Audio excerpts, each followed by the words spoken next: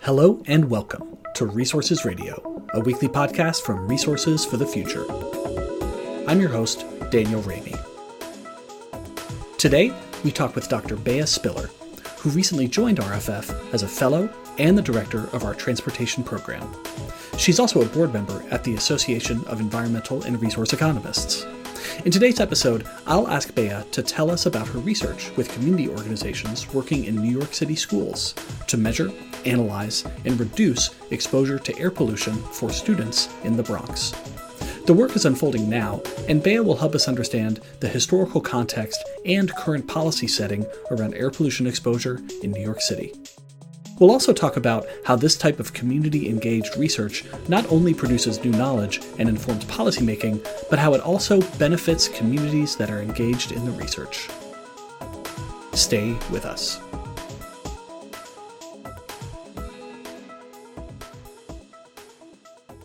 Beia Spiller, our new colleague here at RFF. Welcome to Resources Radio. Thank you for having me. So Beia, it's great to have you with us here at RFF. We're going to talk about some ongoing research that you are working on right now in today's episode. But first, because you're new to the organization and you're new to the podcast, we would love to know how you became interested in working on environmental issues, either at a young age or maybe later in life. Yeah, well, it was definitely inspired by my youth. I spent many years in California when I was a kid, and my parents would take me hiking in the forests, up in the mountains, and I would go backpacking around the Southwest. And I really became sort of one with nature and really loved being part of the natural world. And so I knew I wanted to dedicate myself to some sort of environmental studies. When I was a kid, I really wanted to be a marine biologist. So as soon as I joined college, I signed up as a major in the biology major. But then shortly thereafter, found out I was going to have to dissect animals. And so I said, that's not for me. So looking to see what else I could major in, and found environmental policy and figured, that was one way for me to continue to help the environment, but not have to dissect any animals. So that's how I ended up on this path. That's great. So no one has shown you the dissecting room yet at RFF? Nope. Okay. Well, maybe you get that tour after 1 year at RFF. So, all right, Beia, I'm really looking forward to today's conversation because you're going to help us learn about issues related to environmental justice and the transportation system. And we've talked a lot about environmental justice issues, including about transportation in the United States and how disproportionate impacts often fall on low-income communities and communities of color. Can you tell us a little bit about the specific issue that you're addressing in this research project and what the motivation is for doing the analysis in the first place? Sure. So overall, the objective of this project is to estimate the effect of traffic pollution on indoor air quality in New York City schools and understand how that influx of transportation pollution into the schools affects educational outcomes. And there's two specific inequities that we want to explore here. So the first inequity has to do with the placement of transportation infrastructure. And perhaps this is something that you've covered in the podcast before, but across the country, communities of color are more likely to live near highways and freeways due to racist policies that specifically cited this infrastructure throughout or across these communities. And in New York City, this is really true. So if you look at a map of New York City, we see major freeways running through the Bronx and in Brooklyn, particularly directly through communities of color. So there's this inequitable impact in terms of exposure to transportation pollution. And the second inequity that we're exploring here has to do with the ability for communities to invest in defensive behaviors that can help protect them from exposure to that pollution. And this would be things such as HEPA filters in HVAC systems. And so these two inequities interact in this really interesting way in New York City. So what we see, right, that, as I mentioned, the freeways are going through the Bronx and the Brooklyn. You would expect there to be a lot more pollution in these neighborhoods. But actually, if you look at pollution maps, we see that the majority of the pollution is located in Manhattan. However, when we look at the health impacts that are typically associated with exposure to pollution, such as asthma, the worst outcomes are in the Bronx. So how do we explain this, right? When we have these major freeways running through the Bronx, we have this major asthma concentrations there, really high levels, compared to anywhere else in the country. And so there might be a couple different ways that we could explain this. One would be potentially a sort of a scientific way, right? Which is that perhaps pollution coming from highways is sort of different than pollution that's coming from just road traffic because of the types of vehicles that are on those roads, right? With the long haul vehicles, and perhaps they have more black carbon emissions or other types of pollutants that could cause asthma. But another way that we can think about this, explain it, could be defensive mechanisms, right? In that richer, whiter neighborhoods who are located in Manhattan, they might be more able to access these defensive mechanisms and so protect themselves more. So what we want to understand is, not just how exposure to transportation pollution affects the educational outcomes, but also how the ability to protect oneself from that exposure and protect children from this exposure through investments in building infrastructure sort of differs across community groups. And I think this is really important because there's a ton of research, both in the epidemiological and in the economics space, showing that, when you're exposed to pollution as a child, it can have long-lasting impacts on your health and well-being. And we're talking further into your future. So reduced wages in the future, reduced ability to accumulate wealth and human capital. So if we really care about, intergenerational equity and sort of changing the tide of wealth and equities across race and ethnicity, then we need to be exploring these types of issues and interactions. Yeah. That's so interesting about the, differential in asthma outcomes despite the traffic patterns. Can you tell us how this research project came about? And also, I know you're working with a variety of partners on this project. So who are the partners that you're working with? Yeah. So this project was a long time coming.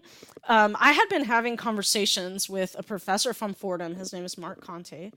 Mark and I had been talking for at least a couple years, trying to come up with some sort of research project around air pollution or air monitoring, but nothing was really panning out.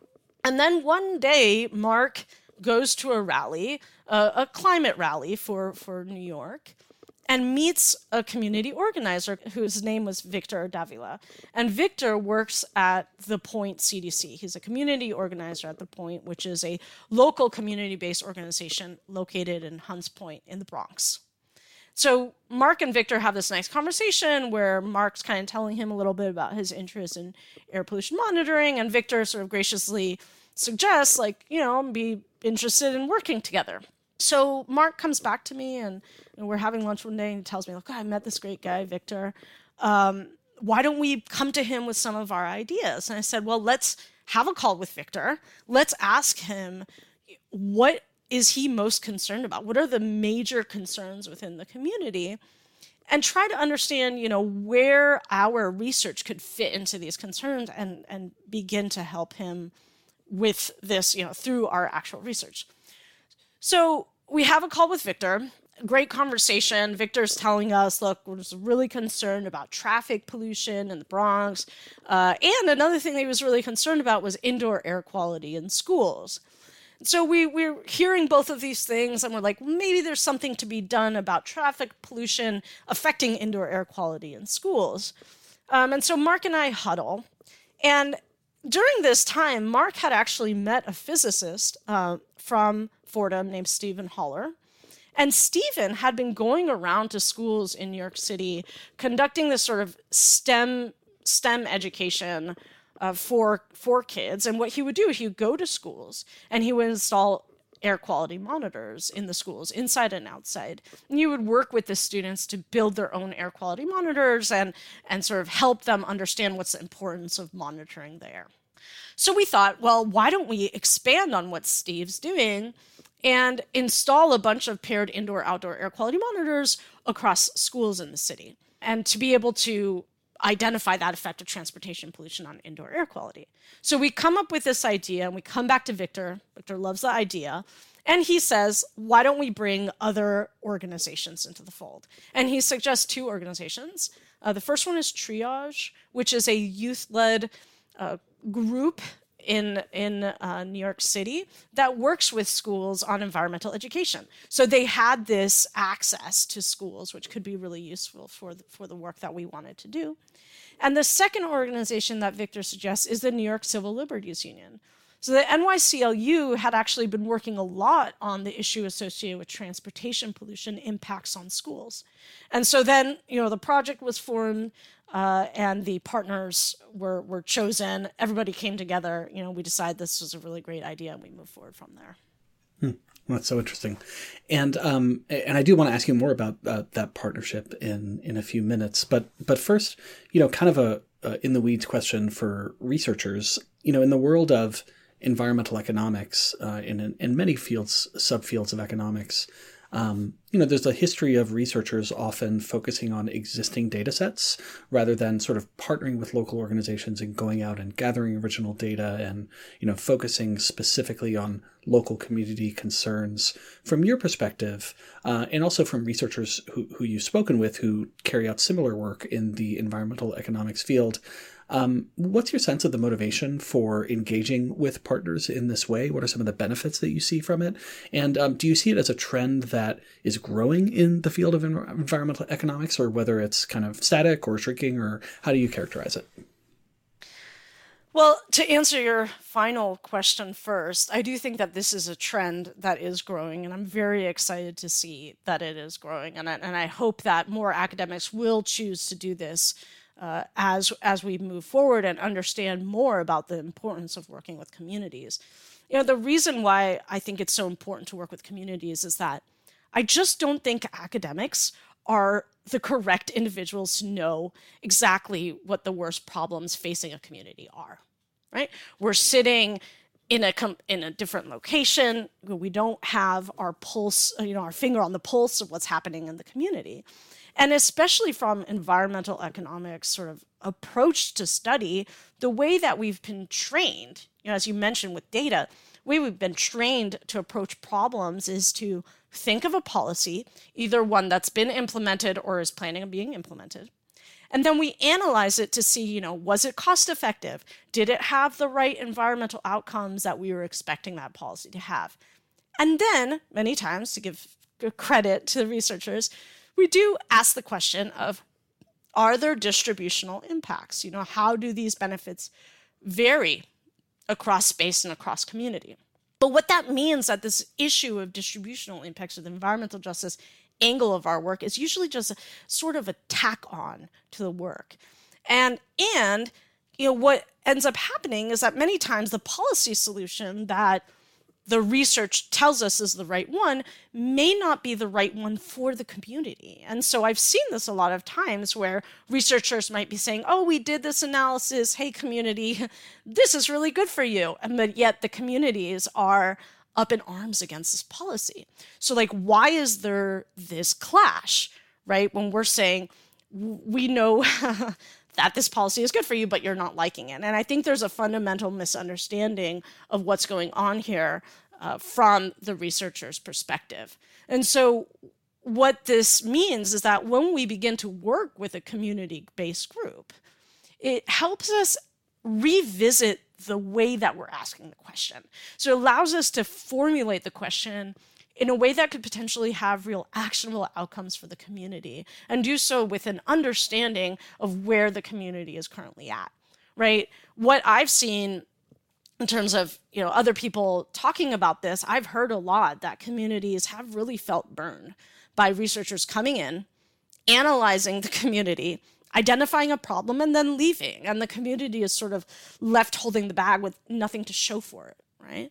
And so when we work with the communities, we can not only develop questions that are useful for the community, but the research itself can build something for the community that lasts above and beyond when the researcher actually leaves.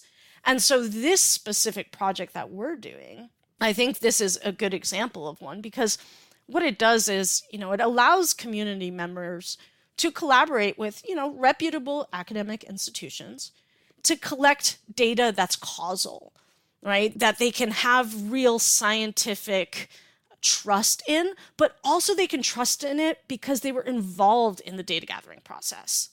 And so, once our project is done, these community groups are going to have air quality monitors. They're going to have this data that they can use for their own purposes to help them, advocate for themselves, and can give them tools that they need, above and beyond once we actually leave. So I think that's the motivation for sort of working with these community groups, because in the end, it can just have better outcomes for the community. Right. Yeah, that makes a lot of sense. And I agree. It does seem to be a trend that's growing in the field. And, other researchers at RFF and other academic institutions that we work with are certainly seeing more engagement with communities, which is really exciting. So let's talk a little bit about the study itself that you're going to be carrying out with your partners. You mentioned that air quality monitors are going to be involved. Can you tell us a little bit more about how you're going to be gathering the data for this analysis and what you've learned so far as you are, correct me if I'm wrong, but I believe you are sort of getting ready to install the equipment in the schools? That's correct. So we received a very generous grant from Environmental Defense Fund to purchase air quality monitors and install them in schools beginning this summer, and we expect the installation process to continue through the end of the year. So what we're going to be doing is we're going to be installing in 45 schools across the city, one indoor air quality monitor and one outdoor air quality monitor. And so this will be able to tell us, given the proximity of the school to traffic, how that traffic pollution is affecting both outdoor and indoor air quality. And to be able to understand how the relationship between outdoor and indoor air quality is affected by building characteristics, we're going to be conducting building surveys. So we're going to ask questions like, do these schools have windows that open? Do they have weatherization? Do they have central HVAC system? Do they have HEPA filters? And so on and so forth. And then another really key piece of data that we're going to be collecting is information on wind direction. So what we're going to be doing is installing a weather monitor, a weather station right outside the school. What the weather station is going to be able to tell us is which way the wind is blowing, because this is how we're going to be able to ensure causality. Because you could imagine a freeway where you have two schools within 500 feet of that freeway, but one is upwind of the freeway and one is downwind. The school that's downwind is going to be affected much more by the transportation pollution caused by the freeway than the school that's upwind. But if we didn't know which school was upwind and which one was downwind, we wouldn't be able to assign that transportation pollution in a causal manner. And so by installing the weather stations, we'll be able to achieve causality. And yeah, as I mentioned, right, we still are in the process of buying the monitors and, sort of planning how we're going to go into these schools. But one of the things I wanted to mention that I've learned so far, which was surprising, because I think at first Mark and I thought, it'll be sort of easy peasy. We'll just go into schools and put in the monitors. But there's a lot of issues that comes with that. And there's two important issues that come with installing these monitors in school. The first one is addressing the data privacy issues, and the other one is Wi-Fi connectivity. So on the data privacy issues, New York City high schools are actually competitive in that they have to attract students. So there's a possibility that schools might not want these data about, what's the indoor air quality, what's the outdoor air quality right outside the school to be made publicly available. Because if a school potentially had some bad indoor air quality, they wouldn't want that to affect who chooses to go to the school. And so to be able to maintain that data privacy, we decided to move towards a different type of monitor that collects the data automatically. So these are Purple Air monitors, which are these really user-friendly monitors that generally post the data immediately online. So if you go to purpleair.com, you can see the location of the monitors. You can see what air pollution level is at each monitor, like right now.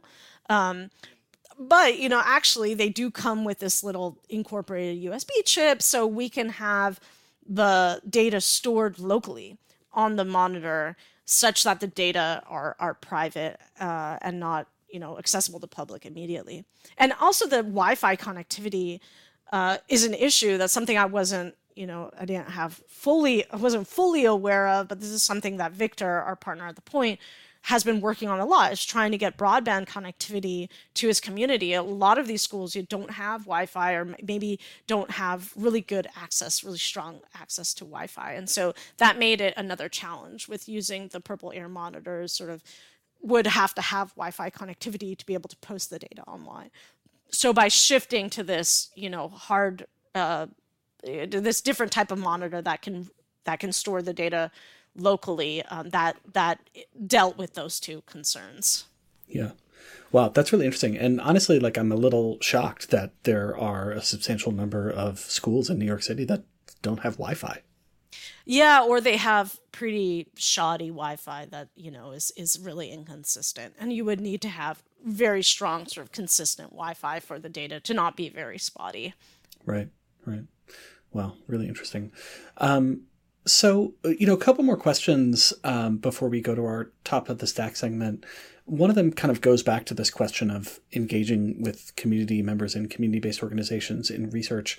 What are some of the most interesting ways in which, this type of research project that is community engaged differs from research that is not community engaged, whether it's from the sort of designing the research process, or whether it's implementing the research process, or maybe for policy implications or, impacts on the ground? You've already touched on a couple of them, but I'm hoping you can expand a little bit. Yeah, so I think one of the ways, and I think I touched on this earlier, is the fact that communities can benefit from the research and what is provided to them from this, working with the data, gathering the data, having access to it that they can use to advocate for themselves. So communities can definitely benefit from the research, and the results that will come out of this research are much more likely to be beneficial to the community. And again, the solutions that are coming out, right? Because the project and the research was co-developed with the communities, that means that the solutions that emerge are, much less likely to be top down. And I think this is one of the things that, economists tend to be criticized for, is that we tend to be a little condescending. We know what's good for you. We have these solutions. This is what's best for you. And that's a really problematic approach to take to policymaking. And rather, if we're working with the communities, the solutions can be a lot more collaborative and much less sort of top down, in a way that the community feels heard and will work for the community. And I think the final point that I want to mention is a benefit to the researcher, because the researcher learns a lot from working with these communities and with these community groups. And these learnings, these understandings, and frankly, the empathy that it can foster is something that would stay with the researcher above and beyond the finalization of this project. And, for communities, the communities that we're working with, this work is it's personal, right? This is affecting them directly. It's affecting their day to day. It's not it's an academic sitting in her ivory tower saying, this is an issue that affects them. Rather, it's an issue that affects me. And that personalization, I think, is something that does, again, foster this type of empathy, right? So, for example, I went with Victor to a public hearing, and he stood up to talk about why we need climate policy in New York. And the first thing he said was, I have asthma. I live in the Bronx. I have asthma because of the pollution, right? So for him, it's really, really personal. And I wanted to read to you just a very short quote that Victor sent me that demonstrates kind of this sensation. And he writes, infrastructure is a language. Infrastructure can communicate what we think about a culture and what we believe a community deserves. The city of New York has been saying for decades that the residents of the South Bronx are uncared for and unwanted through its infrastructure. In the neighborhood where I grew up, the term environmental justice was literally coined. So for him, the fact that these freeways are going through the middle of his community is a personal issue. And it's made so real by his day-to-day struggles with asthma. So when we're working with people for whom this really, really matters and this affects them day to day, it gives such a different sensation to the work. And it gives it a different meaning and importance, I think, to the researcher and to the work product. Yeah, I couldn't agree with that any more. And you've stated it so nicely. I mean, my own research experience in a very different context, but, researching the impacts of oil and gas development on local communities. Had I only read journal articles and books about what that was like, I would have had a very different picture from what I actually have, which is based on reading journal articles and books, but also spending a lot of time in communities, meeting people, talking to people, getting a feel for places and a feel for what is important to people. So that resonates with me really strongly as well. So I think this will be our last question before we go to our top of the stack. And it's a policy question. Normally on Resources Radio, we talk mostly about policy. Today, we've been talking a lot about research, which is great. But I do want to touch on policy. And as you know really well, Beia, New York is taking environmental justice issues quite seriously through a variety of pieces of legislation. Can you help us understand the most relevant pieces of law that the state is implementing or maybe considering implementing that are seeking to address the types of environmental justice issues that you are looking at or that are related to the topics that you're looking at? Yeah. So there's three really relevant pieces of legislation. The first one is the Environmental Rights Amendment, which was passed, I think, recently and states that everyone has a right to clean air. And I think that's one of the really key things, right? If everyone has a right to clean air, if we're demonstrating that some people do not because of proximity to traffic or because of this lack of defensive mechanism, it's a way that this work can help build upon it. Another legislation is the Climate Leadership and Community Protection Act, which is a massive climate legislation at the New York State level that, the goal is to achieve net zero emissions by 2050, but specifically provides funding that's dedicated to disadvantaged communities. So 35% of the benefits of clean energy funding need to go to these communities. And it also creates new air quality monitoring requirements. So I think this is another way in which, the work that I'm doing sort of fits into ongoing legislation. But there is one piece of legislation that is just like spot on the money, and that's the SCI Act. And the SCI Act is the Schools Impacted by Gross Highways Act. So this SCI Act, it prohibits building schools near major roadways and freeways. The SCI Act has passed legislation, but I think it's still being, it's still in the Senate, or there's still some final step that it needs to go through to become codified. And this act, besides just preventing the building of schools within 600 feet of major roadways, it also tries in a way to prevent roadways from being built by existing schools by requiring the developers to include in their environmental impact statement the location of nearby schools. And finally, it funds retrofits for schools that are within 600 feet of major roadways.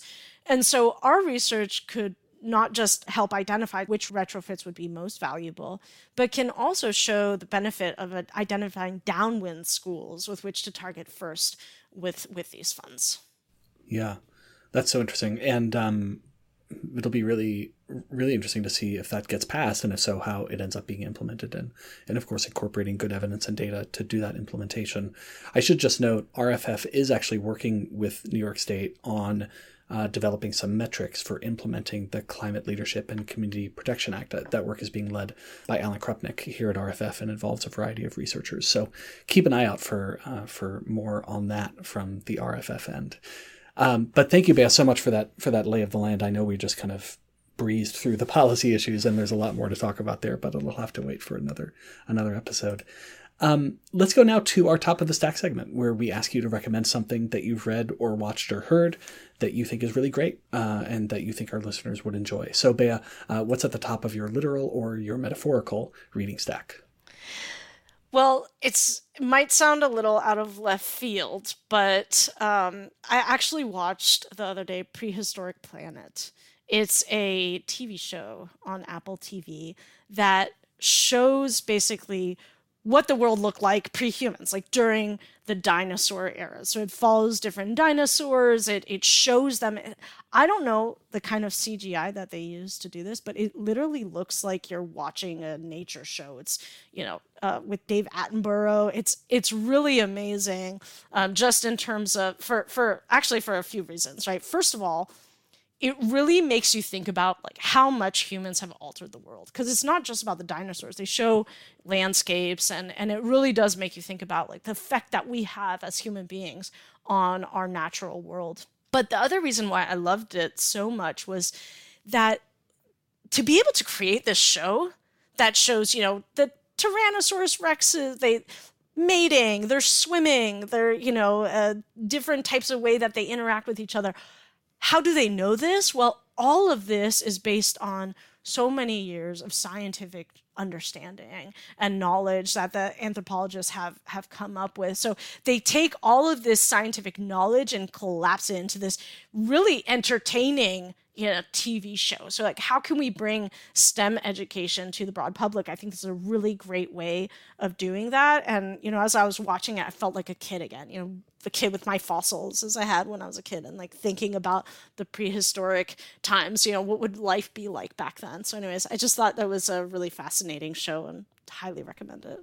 Yeah, that looks fantastic. I had also heard about that show, but haven't watched it yet. And now with your recommendation, I'm definitely going to put it on the list. Maybe I'll start watching it tonight. I did actually go see the new Jurassic Park movie a couple of weeks ago, but I feel like that had a slightly different level of scientific rigor.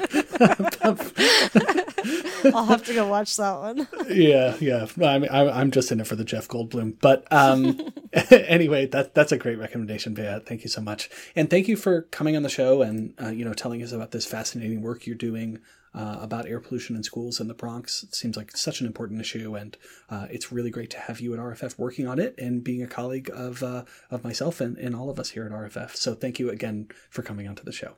Thank you so much, Daniel. This was a lot of fun. I really appreciate you inviting me. You've been listening to Resources Radio, a podcast from Resources for the Future, or RFF. If you have a minute, we'd really appreciate you leaving us a rating or a comment on your podcast platform of choice. Also, feel free to send us your suggestions for future episodes. This podcast is made possible with the generous financial support of our listeners. You can help us continue producing these kinds of discussions on the topics that you care about by making a donation to Resources for the Future online at rff.org/donate. RFF is an independent, nonprofit research institution in Washington, D.C. Our mission is to improve environmental, energy, and natural resource decisions through impartial economic research and policy engagement. The views expressed on this podcast are solely those of the podcast guests and may differ from those of RFF experts, its officers, or its directors. RFF does not take positions on specific legislative proposals. Resources Radio is produced by Elizabeth Wasson, with music by me, Daniel Raby. Join us next week for another episode.